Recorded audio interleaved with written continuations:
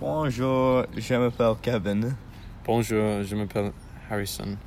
Et ici, le podcast pour Argentinio Late Afternoon par Claude Monet.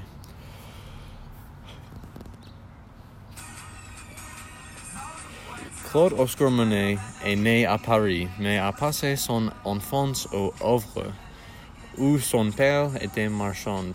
Il y fait la connaissance d'un artiste de la région, Eugène Boudin, qui l'encourage à devenir un paysagiste.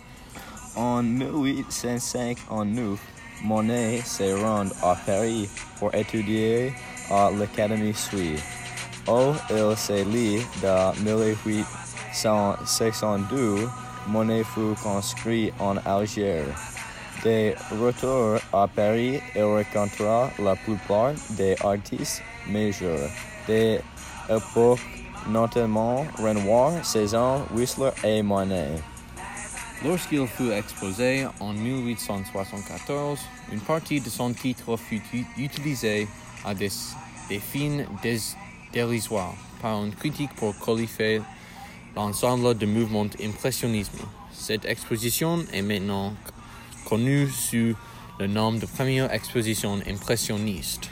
Monet a grandi à Havre, en France, où une tante d'abord finançait ses études de peinture. Plus tard, à Paris, il rencontrait et fut influencé par les futurs collègues impressionnistes Sisley, Renoir et Déatry.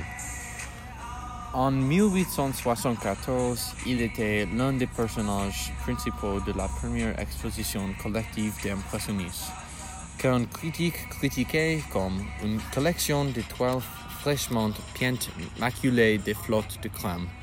C'est la peinture par Monet du porte de Havre dans impressionnisme Sunrise qui a donné son nom au mouvement naissant.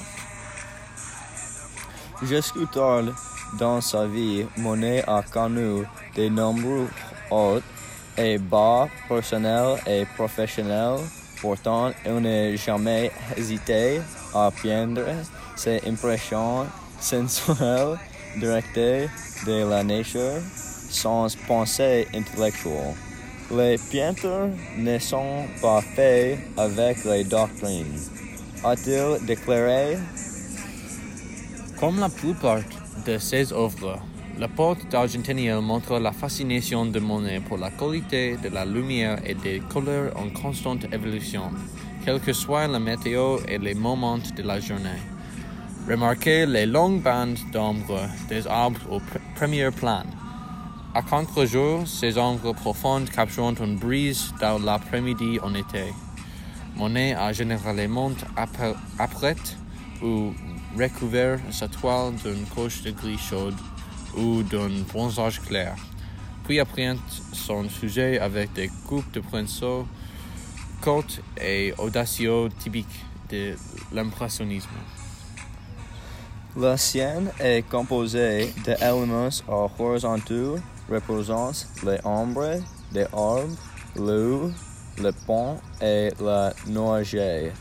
Monet a organisé ces éléments dans une série de plans pour créer de la profondeur, les plages sombres plus proches des cadres contrastent avec les ciels clairs à horizon. Les Anglais avaient volé ainsi que d'autres bâtiments sur les péninsules. Merci. Au revoir.